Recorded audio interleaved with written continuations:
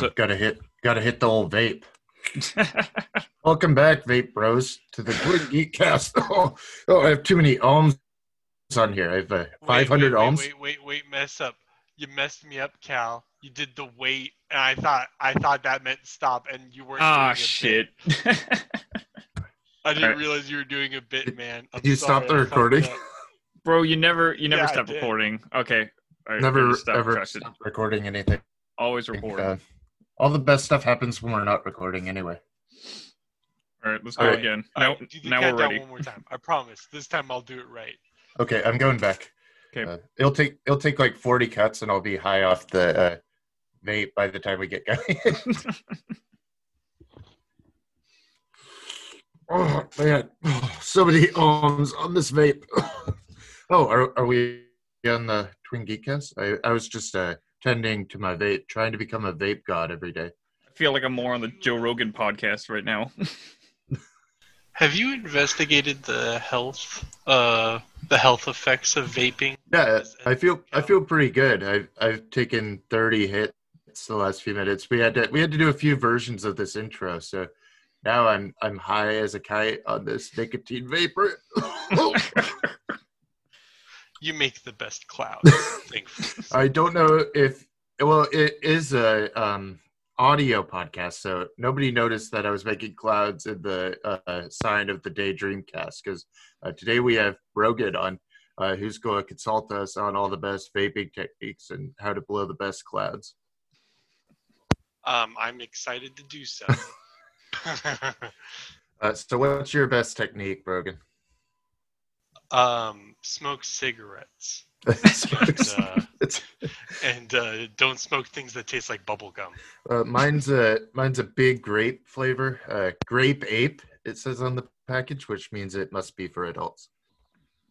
Can you tell us how it feels differently, like smoking cigarettes versus vaping? Because I can say, as someone who does neither, one is significantly more obnoxious than the other. Which one's more obnoxious first? I would say vaping, because it seems that people have used its lack of, intrusion, I guess, in terms of like smell and, atmosphere and stuff, to just do it wherever they feel like. There was certainly a long time where when they first came out, people were just like, I'm going to vape next to this group full of moms, holding their babies. Oh, yeah, go on. I feel like vaping is probably the more obnoxious one. Certainly. Because all the smells, nobody can consider it at all. It seems like it's healthier. Possibly. We don't know. It's less cool looking, that's for sure. I don't know how I felt like it. It looks like you're sucking a big robot dick. Yeah. Can't imagine all those like classic films like Bogart like taking a vape then before going in for a kiss. Yeah, absolutely. Like the fedoras, the fedoras are just about as cool now as the vapes, so it evens out. He takes a hit off his vape. Oh, do you like the smell of my bubblegum custard? I'm surprised that's not an SNL sketch at this point. Like, how has nobody thought to do that? Right? Because SNL's not good anymore. True. Yeah. Yeah. Not relevant anymore. So Regal for the rest of the year shut all their theaters down. R.I.P. It was kind of inevitable. Obviously, they shouldn't have opened probably in the first place, but since other chains like AMC were, and they were hemorrhaging money, by not being open for so long, it makes sense. But this spells, bad news for them, really in the future. Like, it seems like it could probably go, more than likely will go under. But for a lot of people, that's going to really suck, especially up here in our area, Calvin, because, Regal is like the most dominant chain in the Northwest region. It's really hard to find an AMC if you're not in a super populated area. Most of the major towns along the way are Regal theaters. They're not AMCs whatsoever. There's probably like 5 along the whole side here. Look, if you want to go to a Regal, but that's your business. I feel like the only type of theaters I've been around, AMCs used to exist in like South Florida and stuff, but everywhere I go, like especially now in Alabama, it was all Regals or locally owned stuff that sold movies 2 months prior or whatever, just outdated shit. It's sad. What do you guys think the future is? Because I'm expecting to watch The Funeral of Theater on my streaming apps. It'll be a Quibi short. The other will die in a Quibi short. Yeah. I think it's not out of the question that someone like Amazon or Netflix is going to come along and buy up the whole chain now that they've taken away the antitrust laws that were established in the late 1940s. Now that that's been dissolved, that opens the door for them to really go nuts and just take a whole monopoly again. Well, here's the thing, though. It closed off the news that Dune or Dunk is going to be pushed to late next year, and then shortly thereafter, Batman's pushed to 2022. I mean, if you don't have movies, no theater. It makes sense. Yeah, I mean, and it's also very possible that this is also just the death knell for theater-going experiences in general. I don't know necessarily how that'll go. Maybe what will happen is that, new movies will just like invariably turn towards the small screen and home experience in general, but we'll still have like revival theaters and, personally owned ones to continue to show older films and classics. And maybe there'll be a bigger resurgence of that, or maybe they'll still just be kind of like a niche activity. Things are changing constantly, and this is basically, as I've said before, streaming is a new medium that is yet to be truly kind of embraced and capitalized on. It's starting to, and you see it in a little bit, but it's a very different. And I could definitely see this being, movie theaters as an institution could be basically done. They might have to change and adapt to do new business. I mean, they might have to find some kind of deal that makes us want to go. They've encountered it before. That was the whole thing with widescreen. Widescreen became popular in Cinerama and stuff to combat TV. Films became more brazen and sexual to combat the prolific wave of television as well. They tried all sorts of gimmicks throughout the 50s and 60s and such to get people to continue going, but it's been a slow erosion they could of keep it. Doing that last one. If they did it a little bit more, I'd be more interested. I'm just kidding. Yeah, if you give me sex and Dolby, then maybe I'll go. But... You know how those specific seats, they can shake during certain times, or like it can spray water at certain points. This is what I really want in my experience. I was looking forward to vaping in the back of Top Gun later this year, so I'm a little disappointed. Yeah, Top Gun's been pushed off. Do you think that if it does in fact go this way and like all movies go to streaming, that stuff like Tom Cruise is going to be out of a job because he's not going to risk his neck, launching himself to the moon for a 25-inch screen? Specifically won't, because he has an entire cult centered around giving him things. Yeah. So you mean Scientology? But other people I'm not sure about. Yeah, that was the joke. The Mission Impossible right now, like actively filming, and then it'll go to space. So I feel like he'll be okay. It'd be kind of cool if he just stayed there. Mission Impossible? If he just stayed in space? Yeah. Is that the end goal of Scientology? The problem with that is he can't run. Right. Like half of his point is just running. And you can't do that in space. It's impossible. It's a good point. Speaking of underground cults, I've watched The Vow on HBO Max. It's fascinating. It's about the Nexium sex cult in Albany, New York. They recruit members, and it seems fine at first. Like, it's about intellectually feeling your feelings and understanding yourself and finding like a deeper meaning, not being a victim, all of that. But then it gets real culty beyond just that brainwashing. They start branding the women like above their pubic region, and they make like a slave master trade with all their members. It gets pretty gross. It completely engrossing series, though. I enjoy it a lot. The director's pretty prominent within like documentary circles. He made a few good ones, and he was actually within the cult. So it's fun to see what kind of content he produced while there. Oh, okay. Well, I was going to say, I think it's interesting that, we do have people who have that kind of perspective, personally being involved, like you said, with the director. I think Bro was part of that too. Bro, weren't you involved in this sex cult thing? Nexium? Yeah. Or is that a different? Is that a different sex cult you were in? Maybe. I lose count nowadays. I can't keep count. I can count all those the cults I've been in on two hands. Can you tell us about your I experiences at Nexium?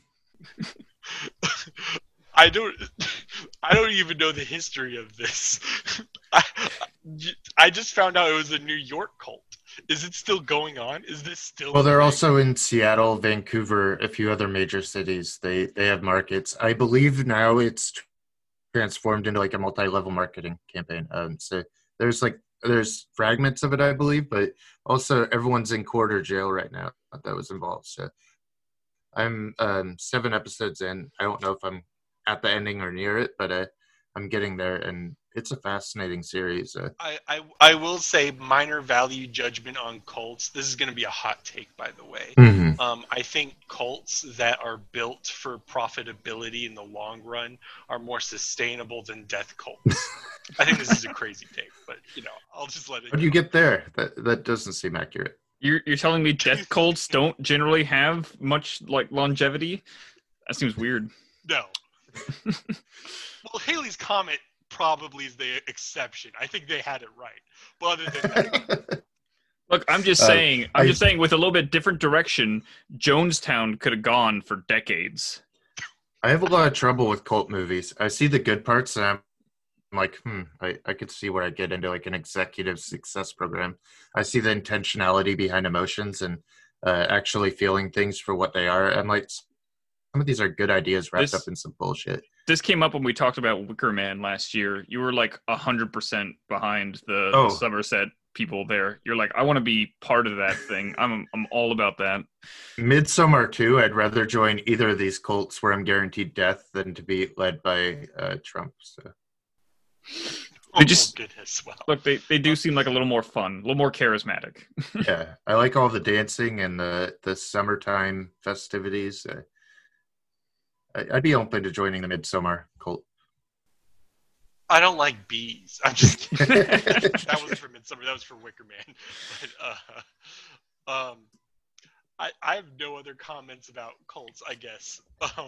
You tapped me out. It's funny. There's just like a whole series since, I don't know, like a serial of like these investigative reporting inside organizations or serial killers. So, I mean, it's all hot topic, and it feels good to watch it and then kind of not think about it too much.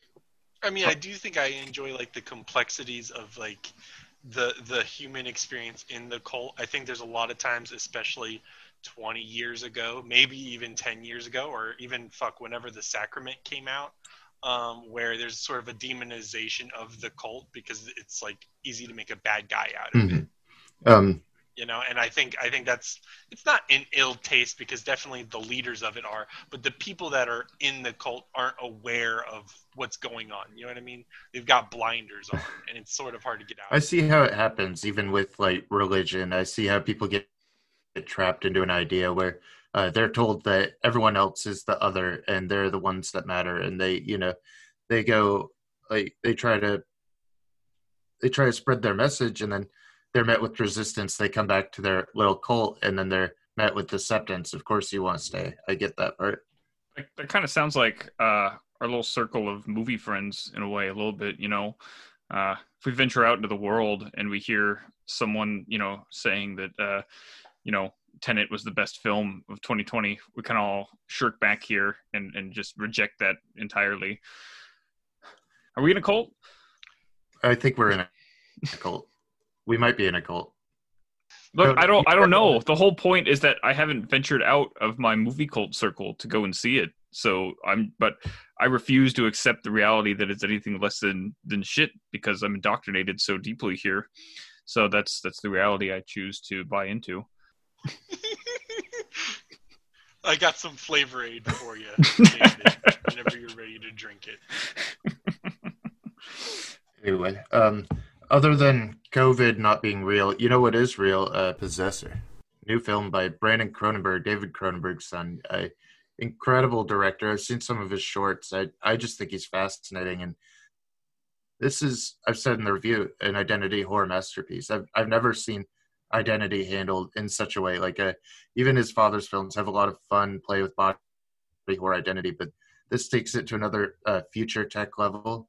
I love its paranoid view on technology and how it encompasses all our lives and how we trade identities and how we give corporations so much info that we could be easily replicated. That stuff's fascinating. I know nothing about it, but do you think? I mean, David can ask more specific Sure. questions.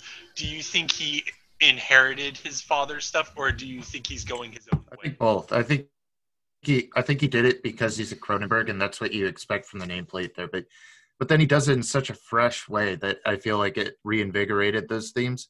So I wouldn't say it's like derivative of Dad or something. Like I feel like he took the mantle and he made something new, and now he is like his own master of his work. Well, it's important to recognize as well that, the mantle was there for the taking for a long period of time. David Cronenberg hasn't really done a significant horror film in more than a decade, I think. He's largely moved on to more crime thriller stuff and such, but he obviously defined the genre of body horror completely throughout the 80s and 90s in particular. It is kind of criminal that we're talking about his son's film before we've even covered a Cronenberg film on the. I don't think so. I think his son earned it. I think this film is probably better than that Videodrome bullshit. You don't know. You've never seen Videodrome. You can't say that yet. What's going to be the first Cronenberg on the podcast? We did Dead Ringers before. We did do one. I think we did talk about it. Okay, my bad. I thought we hadn't covered it. I guess I think of it. You can't even keep track of your own dead. Look, Dead Ringers is a little different in terms of like it's less Cronenbergy than like what we think of his films. It's not like super gory like The Fly. It doesn't have like it's got less of the psychosexual themes, but they're still there. It's definitely a lot more about the identity aspects, like Calvin was touching on in this case with Possessor. But I do want to get to some of the more for the Brood. Sure. Yeah, bring me on for that. Absolutely. Obviously, that Brood episode will take place in 2029. So, see you guys later. This one has Andrea Riseborough and Christopher Abbott, who are like two generational talents, I think, who just can't miss in horror movies and genre pictures. So together, Andrea Riseborough, she takes over his body. So she's in like a virtual reality headset, and she studies people, and she takes on assassinations within their body to benefit the good of corporations. So she takes over Christopher Abbott's livelihood, his characters, and she gets to investigate like his workplace, which is crazy. He goes in and he watches video of real people. Like think if like your Amazon device was like videotaping everything you were doing.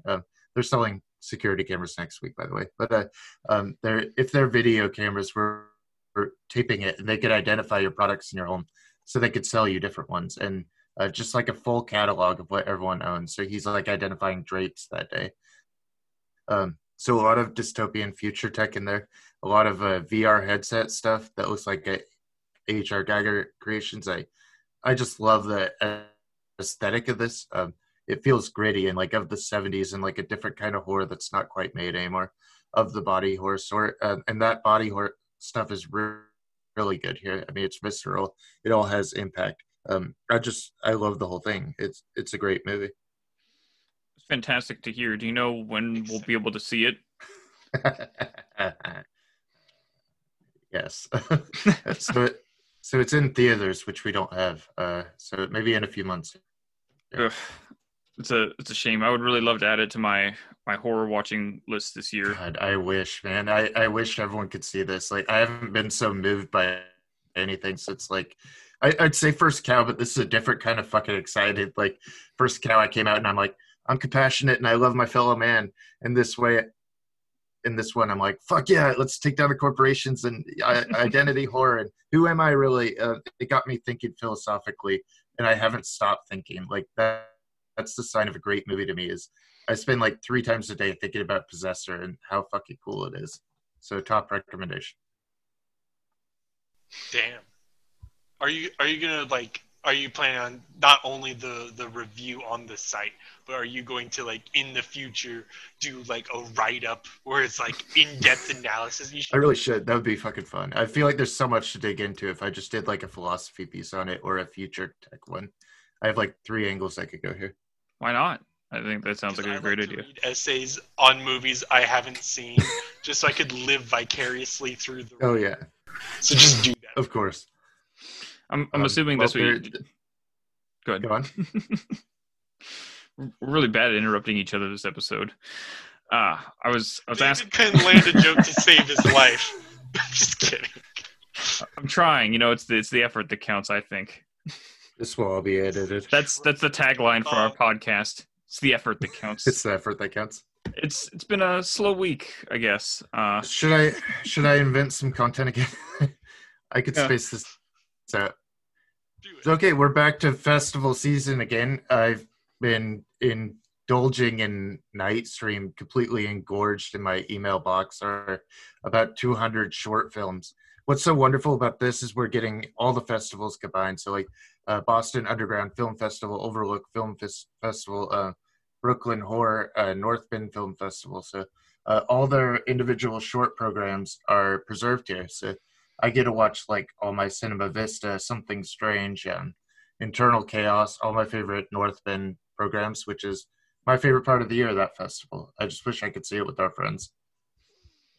Yeah, I'm still looking forward to the day that we can do a festival together. I know we talked about it like more than like a year ago, and then this happens. Like, well, so much for that. We'll get there. We'll absolutely get there. There's just so much joy in a festival. That's my main reason for wanting theaters back. That's my favorite experience, is the communal movie-going experience. Not where you just sit through a movie, but where you stay and you talk about it, and then you go into a new movie together. Like that whole camaraderie of having a whole day together and experiencing cinema for like all its experimental glory is a lot more interesting than like going to like an AMC and just like vaping in the back of Top Gun anyway. Well, if the kind of popular, film going experience does die out with the death of chain movie theaters, then maybe we'll have more of that with regular movies as well. Whatever comes out, you have to go for like a whole block. That would be great. Hopefully it's like that's the best movie experiences. I feel like most people don't have like the actual like cinema going experience because they're shoveling buttery popcorn down their throats while a family of children run around the aisles while watching a Transformers movie. I almost miss popcorn. It feels insane. I haven't had it since the theaters closed, and I need like the texture and the feel of a theater and this sticky, sweaty seats.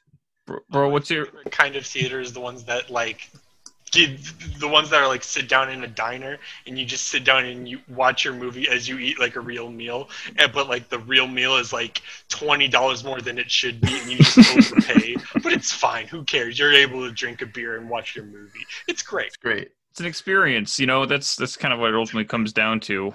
You could dissect it and calculate that you could make a dinner at home and watch a movie on Amazon or something for like $12 versus the $45 you're spending on this experience. But it's not the same thing. And if you feel like you're getting more out of it, then maybe that price is worth it. The money is part of the experience. Yeah.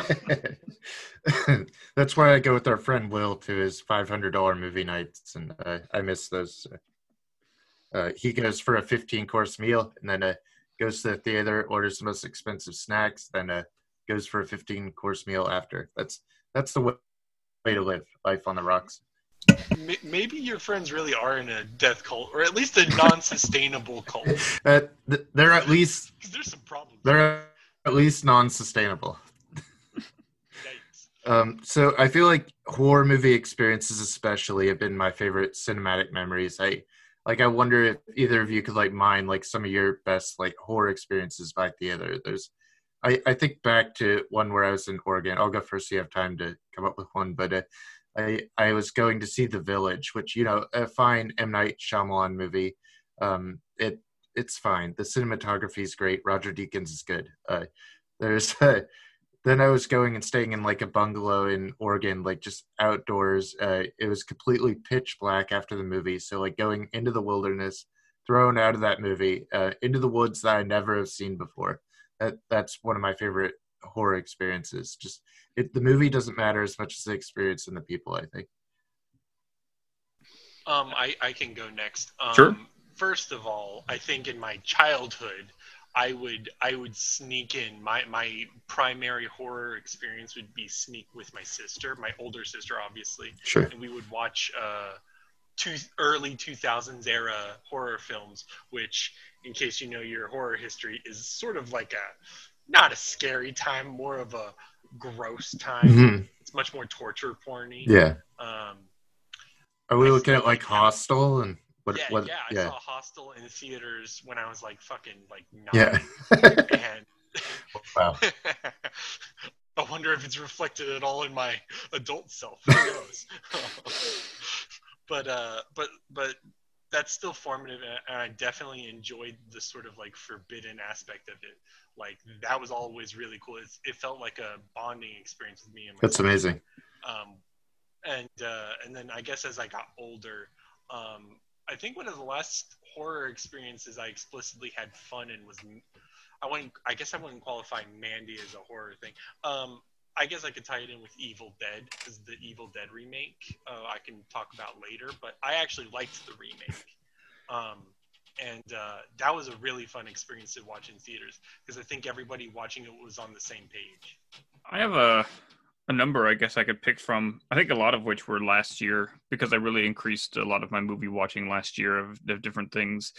One of the first experiences was this time last year. I went and saw a movie on my own a couple times in October. I saw the Uninvited by myself, which was fun. It was an older Hollywood horror film. It was just kind of a nice like rainy day experience going out to the theater. I think the one that left the bigger impression was seeing the Phantom of the Opera, the Lon Chaney film, with a live organ accompaniment. And now I don't want to watch the film any other way, because it would feel wrong not to have seen it. Yeah. But I guess what was also really great was seeing The Lighthouse, because it was with a group of friends. And then afterwards, we just went across the street to a bar, and it was kind of like, what the hell happened there? Like just trying to sit and deconstruct it and figure it out, because it was so, it was dense in a lot of ways, and it was a really fantastic and enjoyable experience.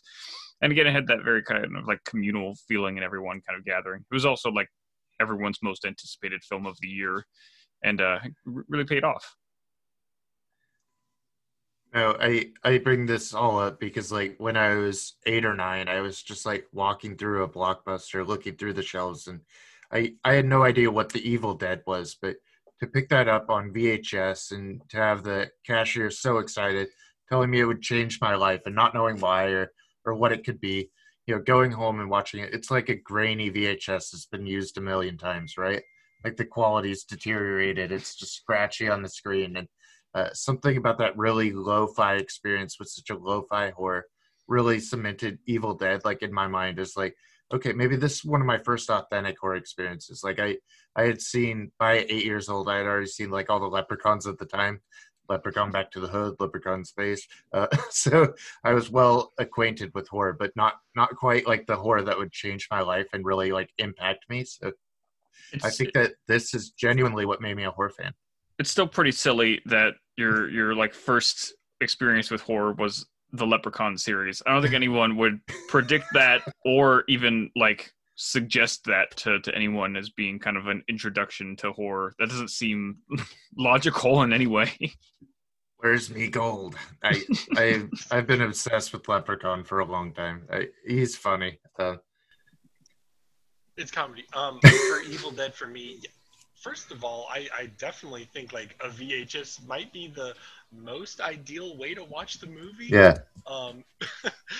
It's one of those things where it is magical in the sense that, in normal logic, a film with such poor production value and such poor like objective elements shouldn't work, but you can just tell as you watch it how how great it is just from the sheer talent of the people making it. By people, I mainly mean Sam Raimi, but there's others as well.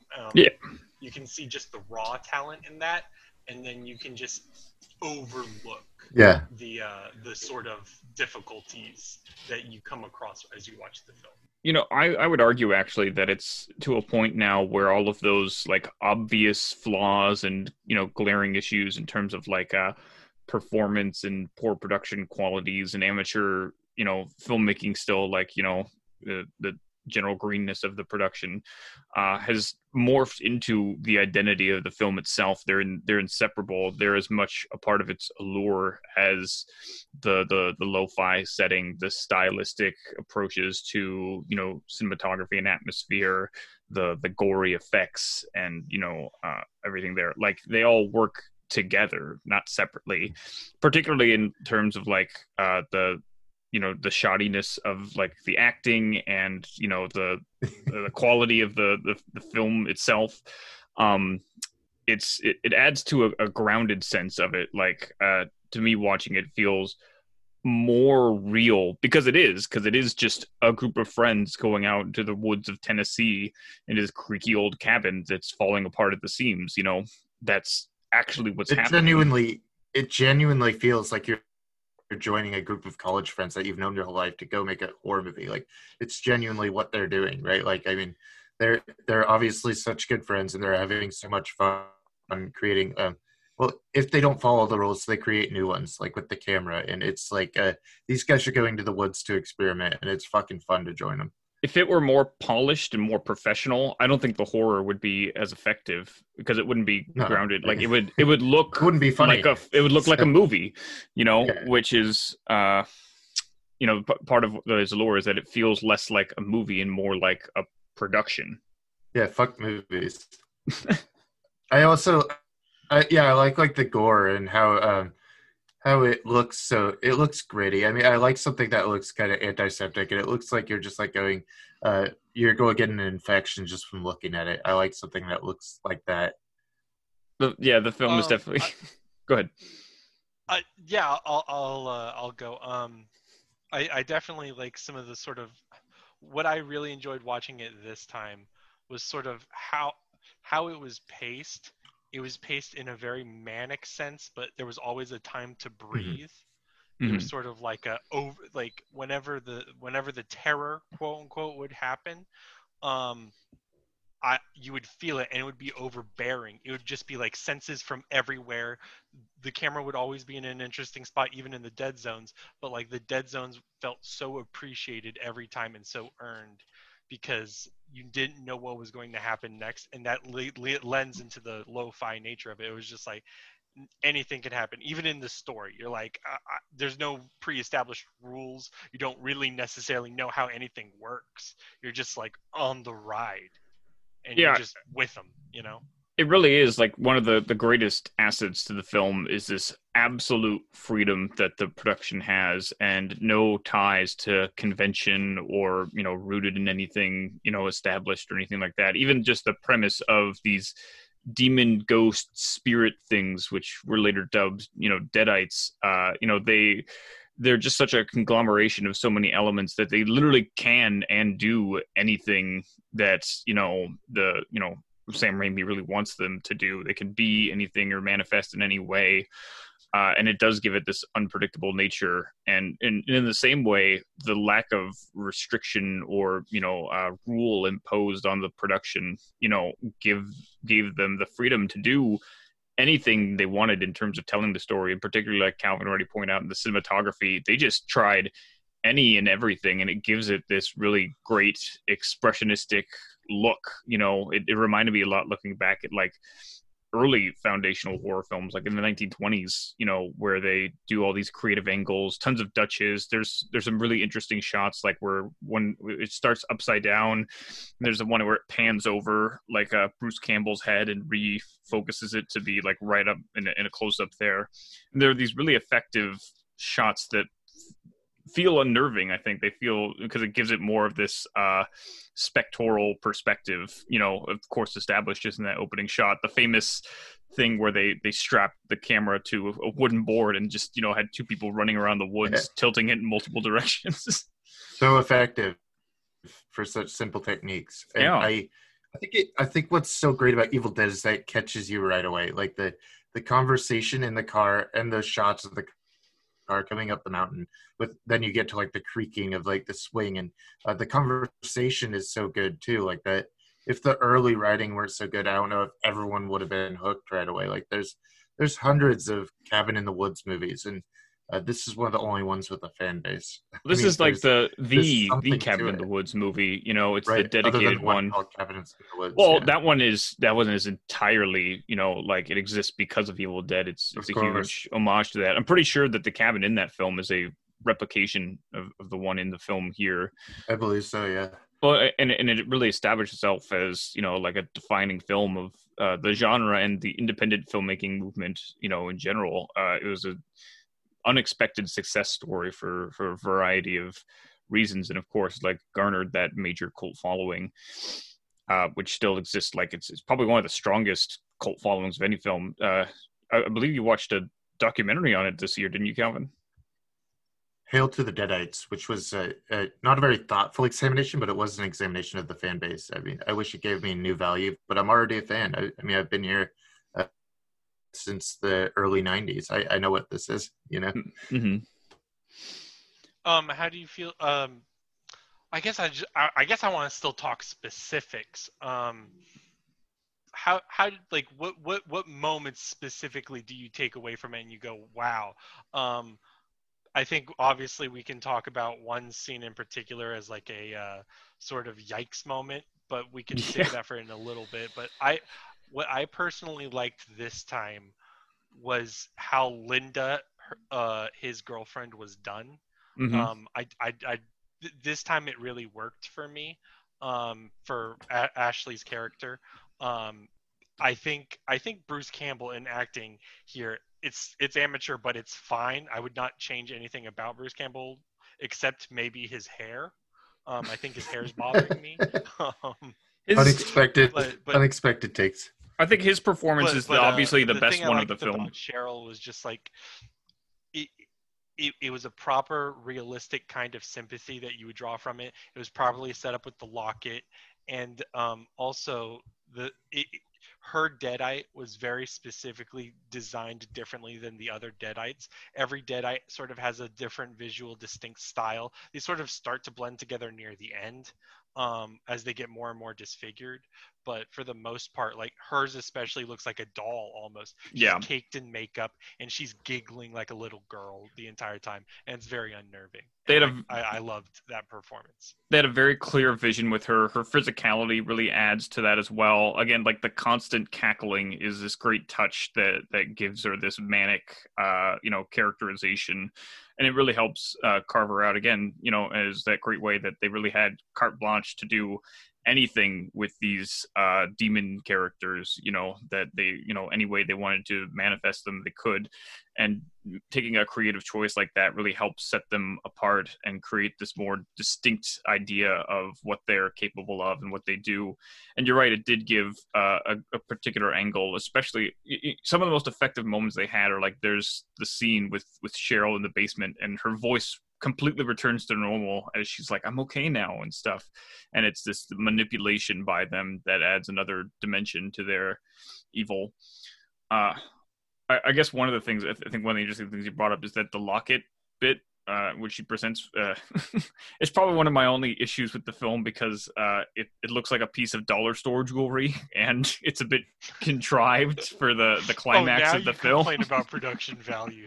It's just it's one of the more ones I was like really like a magnifying glass necklace that looks like it's made out of plastic. That's the big present here. And again, like it had to be a magnifying glass because you needed to use it to ignite the book for some reason, but he just throws it in the fire at the end anyway. It's a little too much. That like one thing is like one of the only things I take issue with, and it's a little too ridiculous for me to buy into, but otherwise, you know, it all works cohesively for me. This movie ridiculous? What about Calvin? yeah. What specifics did you like? Well, I think just the specifics. I mean, I don't know if it's like a specific thing, but the whole atmosphere of it, Yeah. the feeling of the cabin, I guess. Well, The setting, I think, is probably what you mean, and then like how he establishes it. I Yeah, I get you. I feel like what David's saying too, that when they have a choice that seems difficult in an independent film, I feel like you can make a couple decisions there, and I feel like every time they go with the creative choice, I look at like I could compartmentalize each part of it, and every portion of the film they often take the creative route out of their problems. I mean, when you have such a small budget, it's so easy to cut a corner, but they do the opposite. I mean, they define a new corner instead. It's It beautiful. was for me. It was really the cinematography that stuck out this time because it was so fluid and uninhibited, and they were just willing to try and do anything. They bucked convention like completely. You know, they would do really weird things with the camera and try any and everything, and whatever they found that worked did, and it really added to the chaotic and unpredictable atmosphere of the film. And again, the camera takes on the personality of the demons in the film at various points, not even just when they're specifically doing the signature like Deadeye vision, like roaming through the woods. It really is like throughout and inside the cabin as they do these crazy whip pans and these crash zooms, you know, or as they pan in, and it's all very well orchestrated. Like, you know, there are points where would think they might not get the focus of the shot right, or the framing would be off as they kind of, you know, radically move around the cabin, but it's all surprisingly precise, and you know, it hits the marks really perfectly throughout. And so you can tell it's not just like luck or unbridled ambition. You know, it really is skill that went into this film, you know, and the creative intuition. Like now, after having seen all of Raimi's other great works like Spider-Man 3, I could go back and look at this, how he started. I think it couldn't have gone any other way. Like if it had a big budget, I don't know if Raimi would have taken off. I think so much of the charm is just like well, I'm a cabin person anyway. My favorite thing to do is to go out to cabins in the woods. I mean, that's where I really live part of my life that's significant to me. So these kind of horrors is always something I'm looking for. And it found me like just at the right time. I feel like I don't find movies, but they find me. Mm-hmm. Bro, you brought up a good scene. Now that we've talked about the good ones, I guess we should talk about the contentious part of the film. Is it where the tree rapes a woman? What? Yes, I would definitely say. Did you see a different version than I did? Can I see whatever version you saw instead? I just mean you thought that was contentious? No, of course. You know, it's interesting because even Sam Raimi has said in recent years that he regrets that scene. You know, that he would take it out now if he could. I'm glad that he hasn't like gone back and like deleted it from future versions, because you know it's a important piece of the film, even just from a historical standpoint. But I do wonder, like, how do you guys feel about the scene in the context of the movie? Does it perturb you at all? In a bad way, I should say. Calvin, you can go first. I guess I wish I did. I don't feel any certain way about it, but I've seen a lot of shit in movies. I feel pretty much like I mean, you know, I have shields up around anything with horror. That I take horror a different way than most movies. If it were just like Spider-Man 3 and suddenly Mary Jane gets raped by a tree, I'd be like, what the fuck, Raimi? But Evil Dead, I you know, I don't want to excuse it. It's unnecessary, but doesn't bother me that much. I mean, I think conceptually, I think the important thing it did was sort of establish it was the setting versus the teenagers. Later on, Scott goes like, the trees know we're trying to escape. And I think, like, for instance, if you just completely got rid of all of that scene, you will never get a hint that like the trees are actually like a thing. Maybe the camera may tip off, but like, you know, you'd be blatantly aware with that scene. Is it gratuitous? Yes. I think maybe in retrospect, you could probably go to the editing room, Maybe touch it up. Imply it, right? Like maybe imply that the tree did something to her, and she comes back in all ragged. Yeah. I think it's probably just too much, but like, I'm not opposed to like I'm not opposed to it as a horrific thing, because it's not like it's praising the action. It is horrific. If it just feels like it's dwelling on it too much, to the point where it's like where it feels indulgent in a bad way. So yeah, I think ultimately I would just take it to the editing room and chop it up. There's probably a couple shots like the straight up like, you know, push for penetration branch that you could probably chop out, and it would seem less grotesque. Totally. And, but generally, you know, watching the scene, I think overall the most important thing is that I find it to be effective at what it's aiming to do. You know, rape exploitation is not, you know, like a new thing within the genre with this film. You know, it was very popular to do throughout like the 70s and such. There are much worse films to, you know, lambast for their depictions of it. And I think the reason that Evil Dead gets such a rap about it, if it does, you know, is because it's one of the more popular and, you know, mainstream successes of that has that kind of scene within it. You know, generally, I find it to be effective at setting the tone and more specifically making it a personal and horrific, you know, act upon these teenagers, you know, and it really sets the tone for what's to come. I think probably more than anything, like the conversation now surrounding it is less of, you know, like talking about whether it should or not be, or people who are talking about, hey, why is this such a problem? Like people like us all are like, yeah, it's not really a problem. Maybe it's gratuitous, but you know, it has its function within the story. Well, I mean, I would say it's a problem, but it would be a discussion on necessarily what it is. It's also, like, I think there's a time and place for it, or like it can suit this story. It's also not my place to say whether or not it's, you know, too much for the depiction of, you know, a rape of a woman on screen. I think my, you know, opinion on that is not as weighted as other people's. So, you know, who's to say, you know, what the consensus is culturally on whether it's still acceptable or not. If it was really that much of a big deal though, I don't think people would still be talking about Evil Dead. Obviously it's like a blip on the radar of the film overall. Yeah, absolutely. I've never had a strong reaction to it, but I completely understand why people would. So. If people are super adamant about it, this would be a scenario where I personally think like a good edit or a good cut of it, I think you could have two separate cuts that would both be genuinely suitable for either audience, and I would understand either preference, to be honest. You know what I mean? But that's just me. Let me ask and shift the topic away from this. How do you feel about this in relation to Raimi's other films and the Evil Dead franchise in general?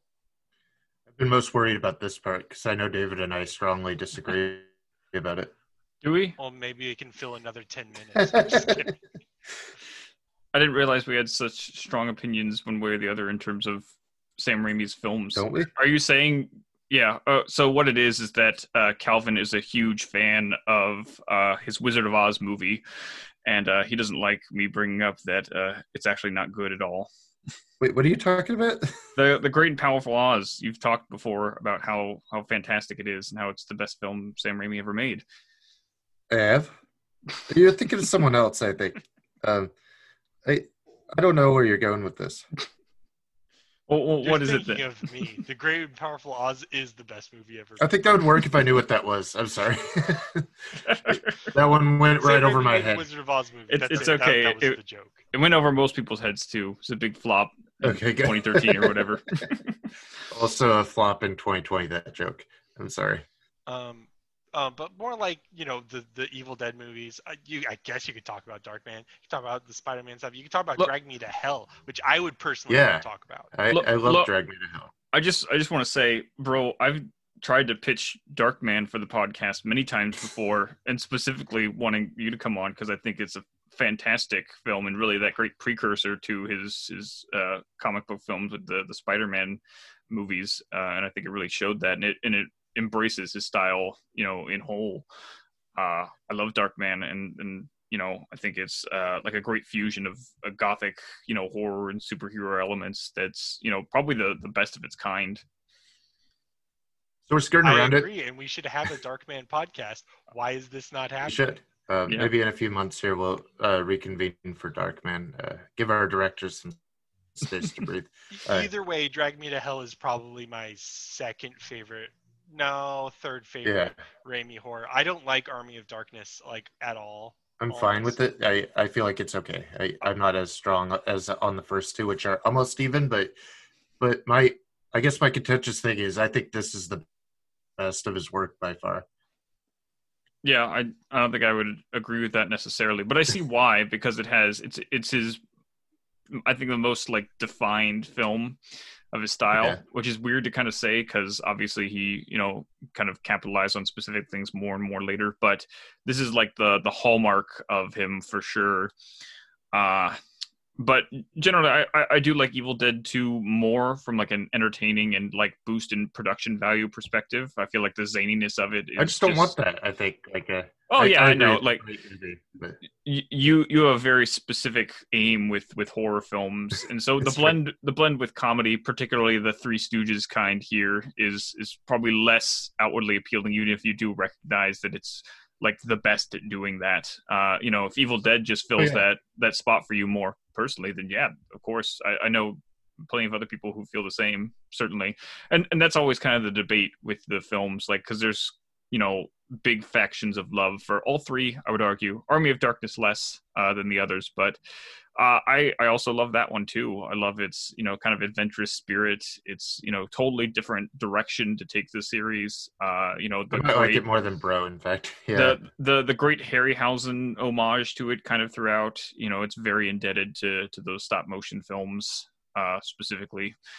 And also, of course, Raimi's, career with the kind of defining the superhero genre in the early 2000s with the first two Spider-Man movies. When he created superheroes, right? He invented superheroes with Spider-Man 2, which was amazing of him. But generally, I think his output has been good. We miss him in a directorial sense, but I know he's coming back. What's he doing now? He's signed up to do the next Doctor Strange movie. Oh, really? Oh, yeah, that's right. Is that still a thing? Because Scott Derrickson dropped out, and so I'm guessing that's still a thing, but who knows where things end up. I would bet it's still a thing. Yeah, I would bet it's still a It's thing. moved to 2022, so we'll see it in a couple of years. Yeah, on Quibi. I was going to say, do I think Evil Dead 1 is Raimi's best film? No, the way that's worded means no. Do I think this movie is special in a way that the others aren't? Yes. That's how I would say that. Like, that's fair. I think I could totally see someone having it be a favorite, but I think calling this his best is disingenuous to the creative choices he would make later on in his career, or his other routes he decided to pursue. And for Army of Darkness, I do like it, especially the prop stuff. Mm-hmm. I think the prop stuff throughout all of these movies is amazing work. That being said, the thing I didn't like about Army of Darkness was just it felt like production value in a bad sense, where it felt like Xena the Warrior Princess. Funny enough, because he I was gonna say maybe there's a connection on a movie scale. Mm-hmm. Yeah, there's a connection there, I'm for sure, but it feels lacking in a way that I can't enjoy. It's also the most Bruce Campbell-y of the films. He really defined his character at that point. Which I guess also feeds into, did you guys watch the television series at all when it was on Starz? I watched some of the first season. I got about halfway through the first. I'd like to see it. I don't know where to watch it, though. I watched the first two seasons, and I never saw the third season. How is it? Is it well regarded? I think next to the so. series, or is it like one of those things where your favorite show's coming back and it's still good, but it's not like Twin Peaks or Return where it's like, oh shit, it's better. Well, I mean, that's obviously like an outlier in terms of... It's not bet. Right, because most TV shows coming back from like movie franchises are so cynical. I would say it's cynical, or is it like real? It's not cynical, I don't think. It's a lot of fun, is the thing, and it's definitely more kind of the... Go ahead. I would recommend it. I would say that. Is it going to be the Coming of Christ? No. I think it's probably on the whole more enjoyable than Army of Darkness.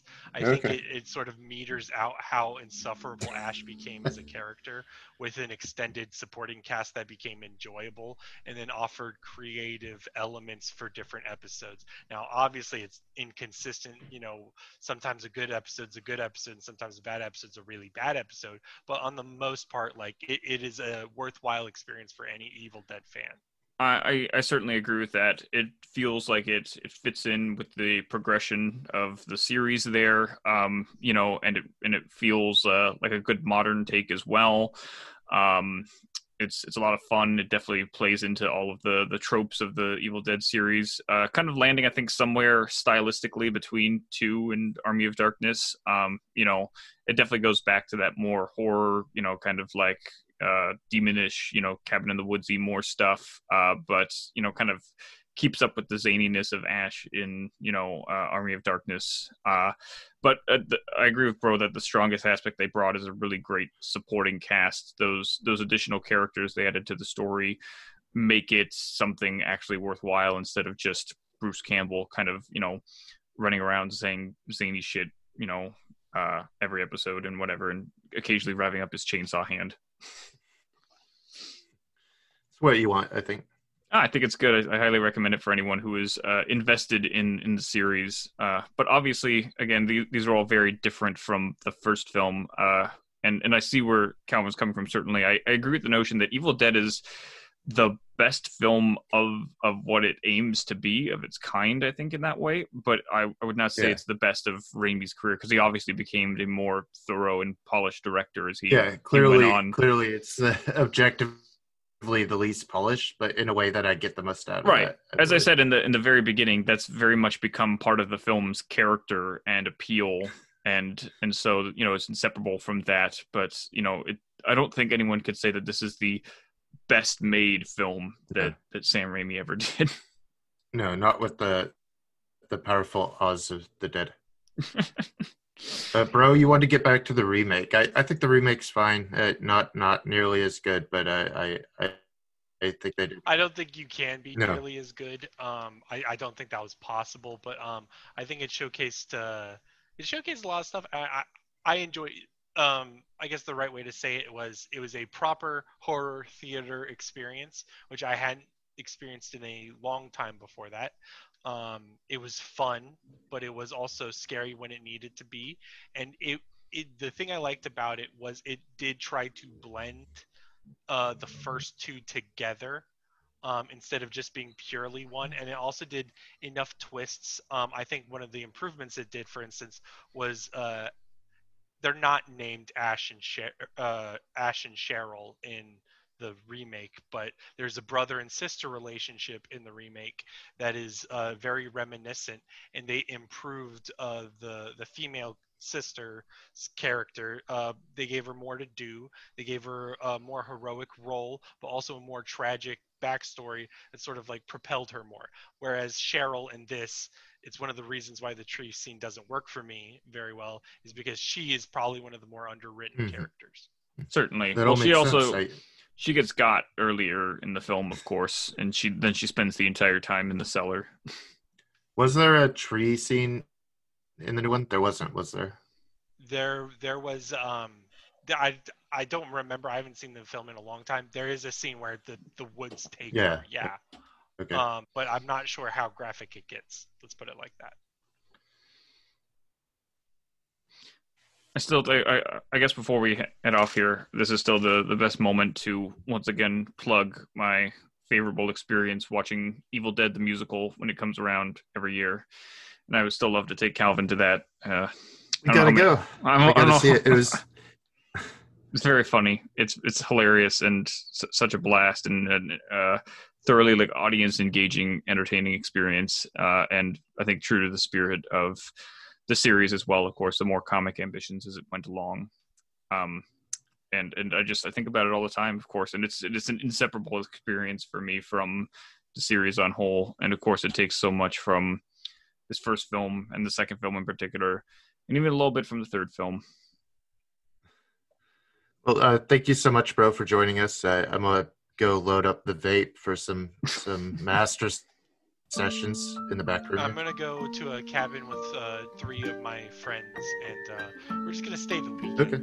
I think there's a hurricane coming. I'm not too worried about it. I'll see you guys later. Avoid the trees. Thanks so much. Don't ever laugh as a hearse goes by, for you may be the next to die. They wrap you up in bloody sheets to drop you 6 feet underneath. They put you in a pine wood box and cover you up with dirt and rocks. It all goes well for about a week, and then your coffin begins to leak, and the worms crawl in, the worms crawl out, the worms play pinochle on your snout. They eat your eyes, they eat your nose as you begin to decompose.